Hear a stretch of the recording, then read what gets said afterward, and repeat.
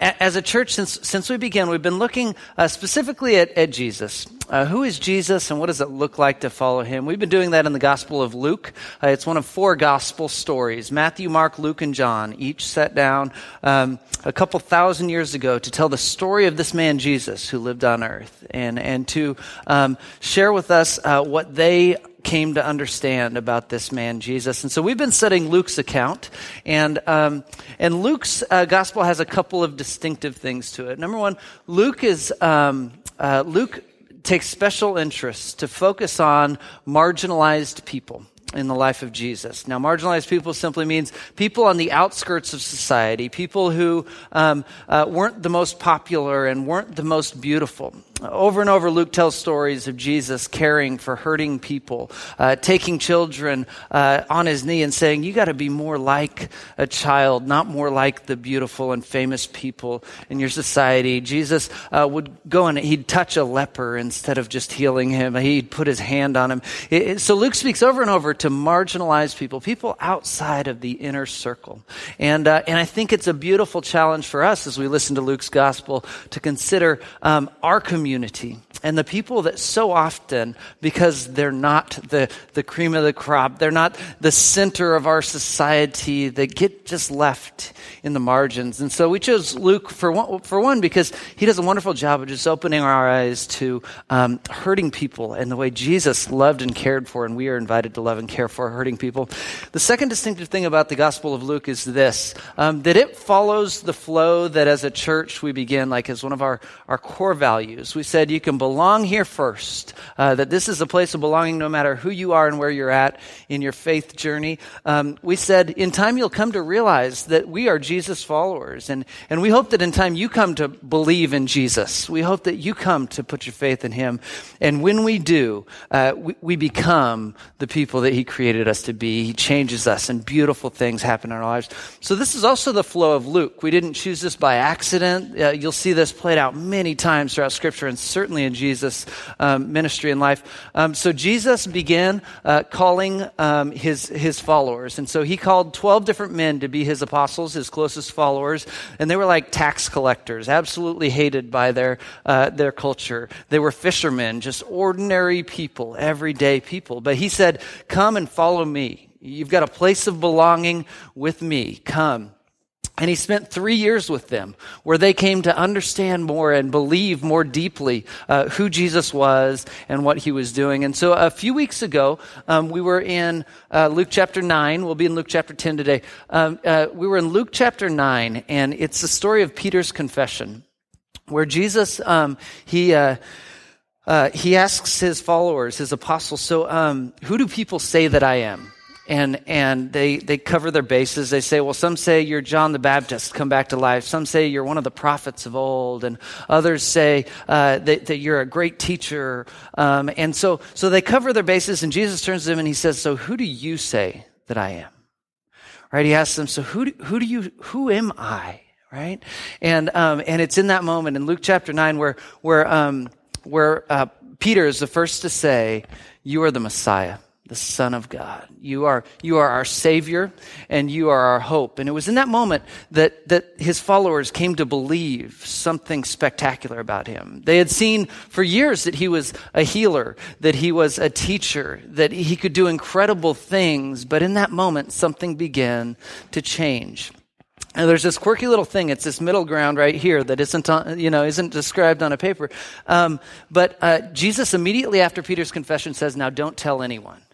And we ask the question, now why in the world, when you realize that he's the Savior, Messiah, and our hope, would Jesus say, now don't tell anyone? It's because they had not yet come to fully realize what it means that he's the Savior. They had not been transformed by who Jesus was. They had not been transformed by their understanding. And so instead, the rest of the Gospel of Luke, well, it's going to do two things. It's going to accelerate towards the cross. From that moment on, we accelerate towards the cross. Jesus moves both physically towards Jerusalem, and the story develops towards the cross. And all the while, the second thing, Jesus is going to be reshaping their understanding and their lives and the way that they live, that they can become a part of his mission. that in the cross, in the resurrection, in the formation of the church, that they can play beautiful roles in his mission. And so today in Luke chapter 10, we're going to engage a story where he begins to send them. Again, the message was not the Messiah is here, because they would think, well, that's the king come to rule and to rescue Israel. But no, the message, he begins to send his followers saying, go and share that the kingdom has come near. So we'll be in Luke chapter 10 today. Let's pray over God's word before we engage it. Father, we thank you for this day, and we thank you for this time and this opportunity to read from your word. Father, I pray that you will speak powerfully through your word today. In Jesus' name, amen. Luke chapter 10, verse 1. After this, the Lord appointed 72 others, and he sent them 2 by 2 ahead of him to every town and place that he was about to go. And he told them, the harvest is plentiful, but the workers are few. Ask the Lord of the harvest, therefore, to send out workers into his harvest field. Go, I am sending you like lambs among wolves. Do not take a purse or a bag or sandals, and do not greet anyone on the road. All right, the depth in this passage is incredible, and the number of things just to take in as Jesus sends, and as Jesus says it, it takes time. And so we're going to take a few minutes to kind of process what's happening in this text. Now, this is not the first time that Jesus has sent out his followers. Just prior to this, in chapter 9, Jesus sent out his followers to the Samaritan towns, and without going into a lot of detail, the Samaritans, these are kind of the outcasts, the ultimate marginalized people that are kind of half Israelite and half have walked away from God. And so the Israelites don't like them. But Jesus is focusing on the Samaritans. He sends his messengers out into those towns, and they're rejected and they're mistreated. And so they come back to Jesus and they say, they were mean to us. And they ask Jesus this question. It's fascinating. You should read this later in Luke 9. They say, do you want us to call down fire and destroy them? Right? Their feelings had been hurt, and they asked Jesus, should we just destroy them? And Jesus' response is hilarious. It says, he rebukes them, and then they went on to another village. That's it. Like, he chooses his messengers out. He says, of course we're not going to call down fire and destroy anyone. This is not the kind of kingdom I'm building. This is not what I'm inviting you to. It's not about war, and it's not about calling down fire. No. And they walk on to the next village. And that kind of sets the stage for then this sending of the 72, where now Jesus sends out 72 of his followers. And it says he sent them out 2 by 2. And I think that's interesting and significant as we start to consider today the idea of ascending, that we have been sent. So often we feel alone in that. We feel incapable of, sharing God's message and love and good news with people around us. So I think it's significant that he sent them out in pairs, that they have a partner in this process. It says in verse 1 that he sent them to every town and to every place that he was about to go. So in this, we start to see this interesting little process where Jesus has equipped them. Jesus has been traveling in Samaria and talking with people. We read stories and look at that. So Jesus had begun the process. He sends his people into these towns where he's about to go. It's interesting to me that the story of these towns and these people's hope revolves around Jesus, who began a journey and who is going to go to these towns and complete his work and his mission there. But he invites these 72 people to go in this interim to be his messengers, to share the news of the kingdom of God. And as we begin to explore today, so what does it look like to be on mission with God, to be caught up in his great mission? We realize that God is the agent of the mission, that God is the power behind the mission, and all my insecurities and reasons why I can't or shouldn't tell someone about my faith in Jesus, well, they're muted by the fact that Jesus begins and finishes his process. And we're invited to this little piece in the middle where we get to be in partnership on mission with God. I want you to notice in the text that the responsibility was not theirs, but instead that he is sending them out in weakness and humility, that they can be a part of his mission and process and journey. He says in verse 2, the harvest is plentiful and but the workers are few. So ask the Lord of the harvest to send out workers into his harvest field. And I think this is fascinating.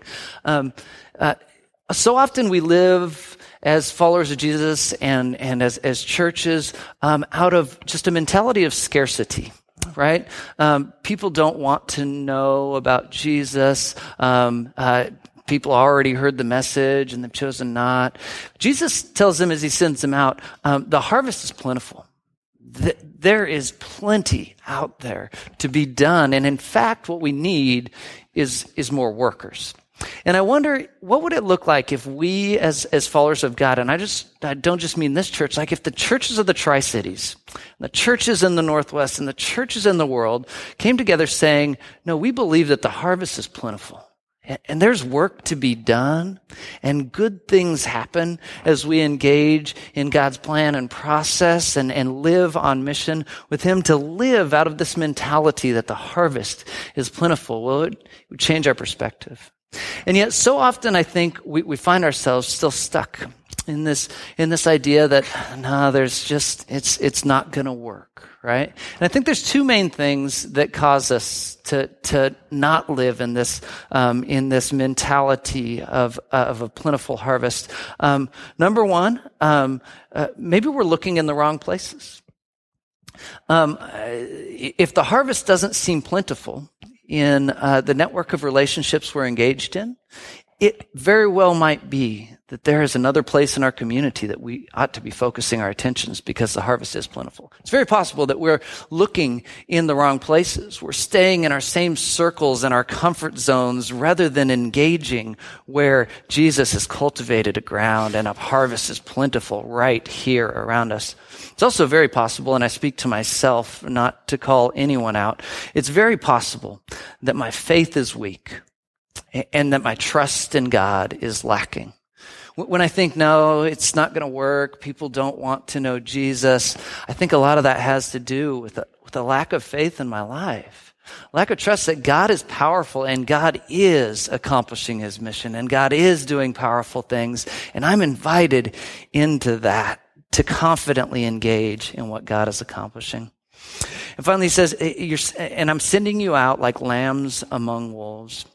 Don't take a purse or a bag or sandals, and don't greet anyone on the road. By the way, at that end part, I think he's talking about just the urgency of the mission, right? Don't just hang out, and have conversation. I'm sending you to these towns, so be intentional in how you engage and how you go and what you do.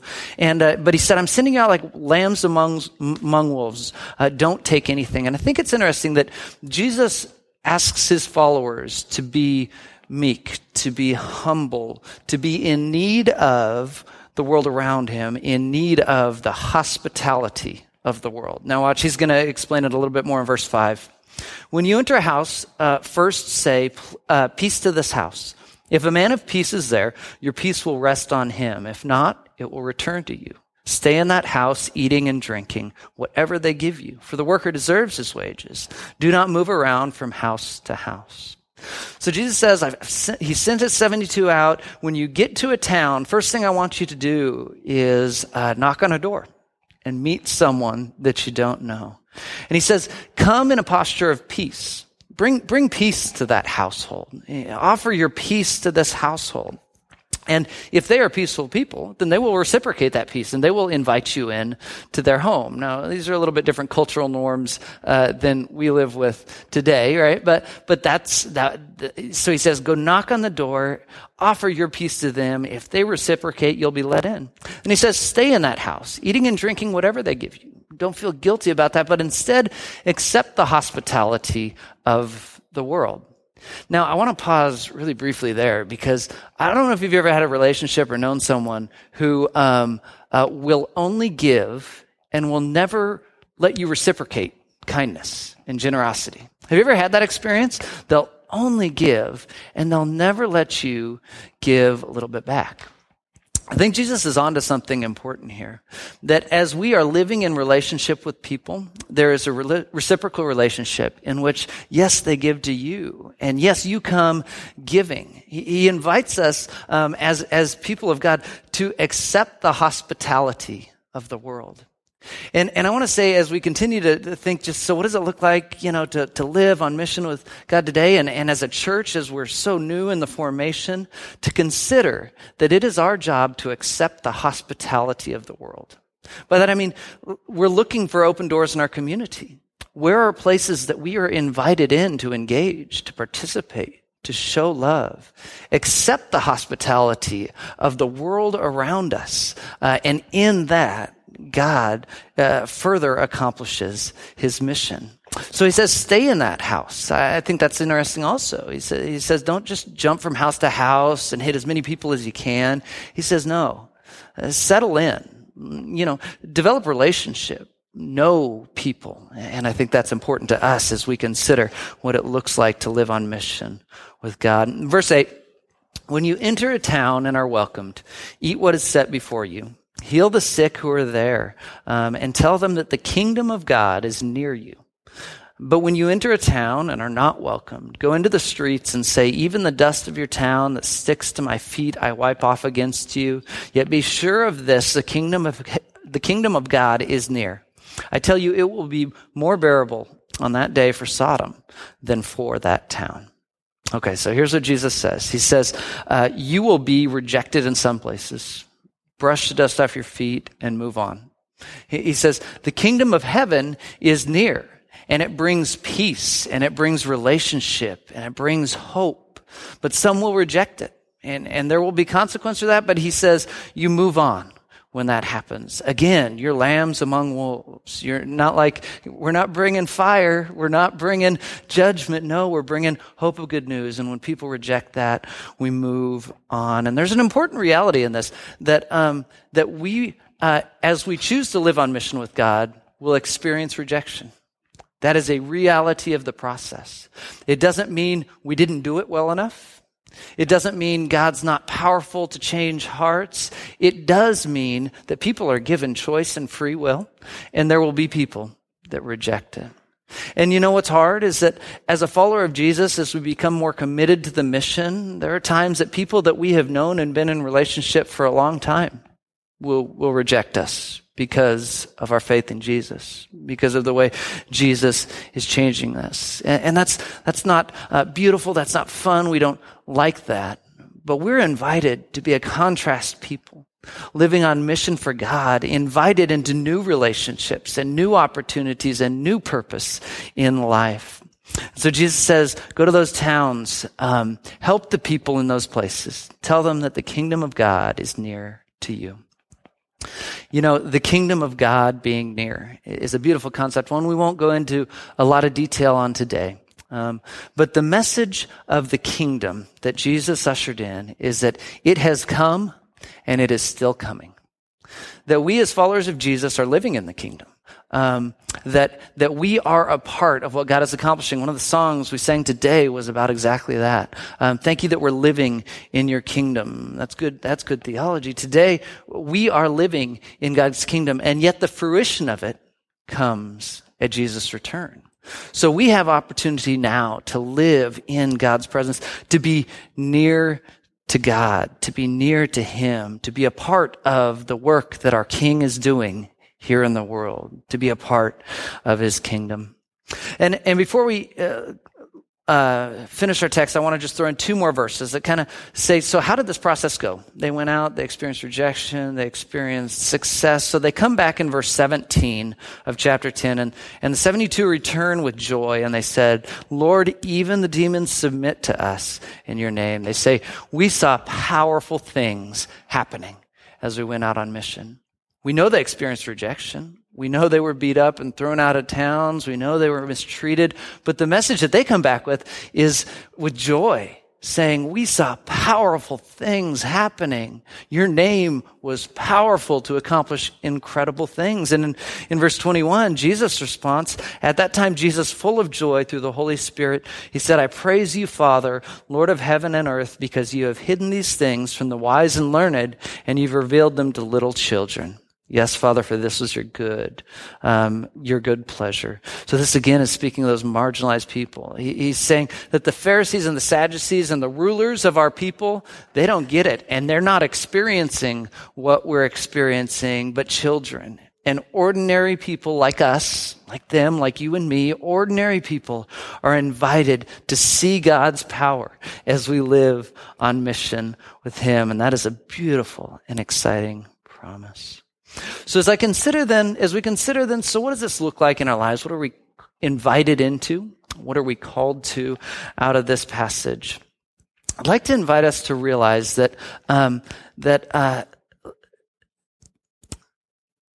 has invited us to be caught up in his mission. That our lives be caught up in a story far greater than ourselves that has spanned since the beginning of time and for thousands of years we read of, told through God's word, through scripture. That God invites us to be caught up into his mission. And it's not always easy to see our individual calling in that process. And so I want to be really practical for a few minutes, but that we begin to listen for God's calling in our lives. To realize that he has gone ahead of us and he is inviting us in his calling to participate in his mission that he then will come and accomplish. So being invited onto mission with God, it likely invokes some excitement and some anxiety in life. We might know the anxiety better than we know the excitement. My hunch is that the more vague my understanding of God's calling in my life is, the more anxiety I would feel and the less excitement I would feel. But as we start to see more clearly what God is inviting us into, I think maybe the excitement begins to increase. The anxiety will probably always be there. And sometimes we allow it to be crippling in our lives, but we see the response of his followers as they go ahead and step out in faith and live on mission, and their joy and their excitement in that process. Now, at times, God's calling is going to involve moving to a new place or moving overseas to live on mission in very specific ways. And that's a beautiful thing. I am excited for those of us in this room that God might be just beginning a calling on that level. I'm excited to pray together as we can continue to consider what that calling looks like as a church. How do we support missions? How do we accomplish missions, both here and throughout the world? So, well, sometimes God's mission involves going overseas. I think we do ourselves a real disservice when we consider missions to be something that happens in the lives of those that go overseas or move to a new community. Because I believe that God's mission always involves where we're at right now. I think that's pivotal, that we realize that, well, God's calling is continuing to come clear in my life, and while it may be big and overseas, here and now, God has called me on mission in the lives of my coworkers and in the lives of my friends, in the relationships that I have, that right now, today, God is calling me onto mission and to be a part of what he is accomplishing. So I want to be really practical just for a few moments. And I want to look at practically, what does it look like to share our faith? Our churchy term for it is evangelism sometimes, or things like that. But what does it look like to share my faith? And what are just practical ways in everyday life to live on mission? It starts with prayer. It starts with, if you hear today God saying, you can be a part of what I'm accomplishing. If there's a little bit of excitement in you, I invite you to start with prayer. Prayer that God will open our eyes to people in our lives that we can share good news with. Prayer that God will give us confidence and teach us to trust in the Spirit's guidance to accomplish his work, because again, it doesn't rest on our shoulders. So it begins with prayer. Secondly, positioning is an extremely practical way to begin to share our faith. Each day, find one way to show kindness to a person. It can be as simple as opening a door for someone. It can be as simple as offering to refill your coworker's coffee cup. But that we live lives, that we position ourselves in ways that we are showing love and kindness to people around us. I think that's pivotal if we want to share good news with people. Do random acts of kindness. Sarah had a funny experience this last week as our refrigerator died this last week. That was not funny or fun. And so we had no milk that morning, and so she had to go to Starbucks instead of make her coffee at home that morning. I know, shoot, that was a tough thing for her. I know, suffering, right? And so she went to Starbucks, and she was having a good morning, and she got to the counter. She said, well, I want to pay for the coffee of the person behind me, and so she did that, and she drove on. Just a random act of kindness. You've heard that. It's a great thing to do, right? It's a way to encourage someone and lift up their day. She got a message from Alyssa's kindergarten teacher from last year that afternoon saying, I thought that was you in front of me in Starbucks. Thanks for the coffee, right? In this random act of kindness, it turns out it was kindergarten teacher from last year. It's funny the way God orchestrates when we position ourselves in ways of generosity and love in the world around us. So practical tips for sharing our faith. Conversation is pivotal. That we be people that start conversations with anyone. The person checking us out at the grocery store, the clerk there, anyone, that we be willing to have a conversation. Tell stories, have lively conversation, and listen attentively. Now, here's an interesting distinction. We're all somewhere on a spectrum between extremely extroverted and extremely introverted, and almost none of us are on the extremes, but somewhere in that spectrum. And I do want to encourage that conversation and sharing faith is something that any of us can do wherever we are on that spectrum.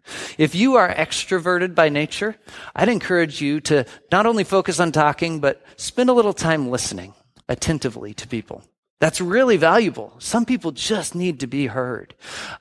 If you find yourself a little more introverted, it's okay to focus on listening. Listen, but invite people to talk. Invite people to share. Conversation is pivotal in sharing faith. And then know how to share your personal testimony. Spend some time thinking through what a 2-minute story of how God has changed my life looks like for you. This is what my life looked like before. This is how I met Jesus, and this is how it's different now. It's a really simple 3-piece way to share your story. And let me just say, your story might be the most powerful thing you have to offer people when it comes to faith. And then finally, do what you love to do, but focus on the opportunity to engage others in that process. That's great for evangelism. If you love to hike, if you love to ride bikes, do that. And do it with people. And be intentional in the conversations that you have. God has invited us to be caught up in his mission. We have been called to live on mission with Jesus. And so today is this becoming part. Remember the story of Luke and how it flows. Having come to believe, for those of us that have placed our hope in Jesus, God is calling us to live on mission with him. And while it can be a huge and daunting task that I can't accomplish, well, that's all very true. It is huge, it is daunting, and we can't accomplish it, which is why it's so good that Jesus has accomplished it and invites us to participate with him in that process. We have been called on mission with him. And there'll be fear and excitement in the process. We'll be rejected at time. But we return to Jesus saying, we return to what Jesus' followers said as they came back from mission, saying, we have seen powerful things. I believe that fully. As we engage in the mission that God is accomplishing, we're able to see him and experience him in ways that we never would have. Keep it simple. Consider, though, how you can participate in the mission of God because you've been invited. Let's pray about that. Father God, we thank you for this day. We thank you for an opportunity today to read your word. And Father, a topic like mission and sharing faith is intimidating and it's challenging, and we have all feared it for all of the years of our lives. But Father, we thank you that you are faithful and that you are accomplishing your mission. And Father, we thank you that you invite ordinary people to participate in your process. I pray, Father, that you will open our eyes to the beauty and the potential of accepting your invitation. It's in Jesus' name we pray. Amen. Hey, thank you so much for joining us this morning. We are excited about Branches, things we have coming up in the weeks to come. We hope that you go have a blessed week. Join us in the week to come.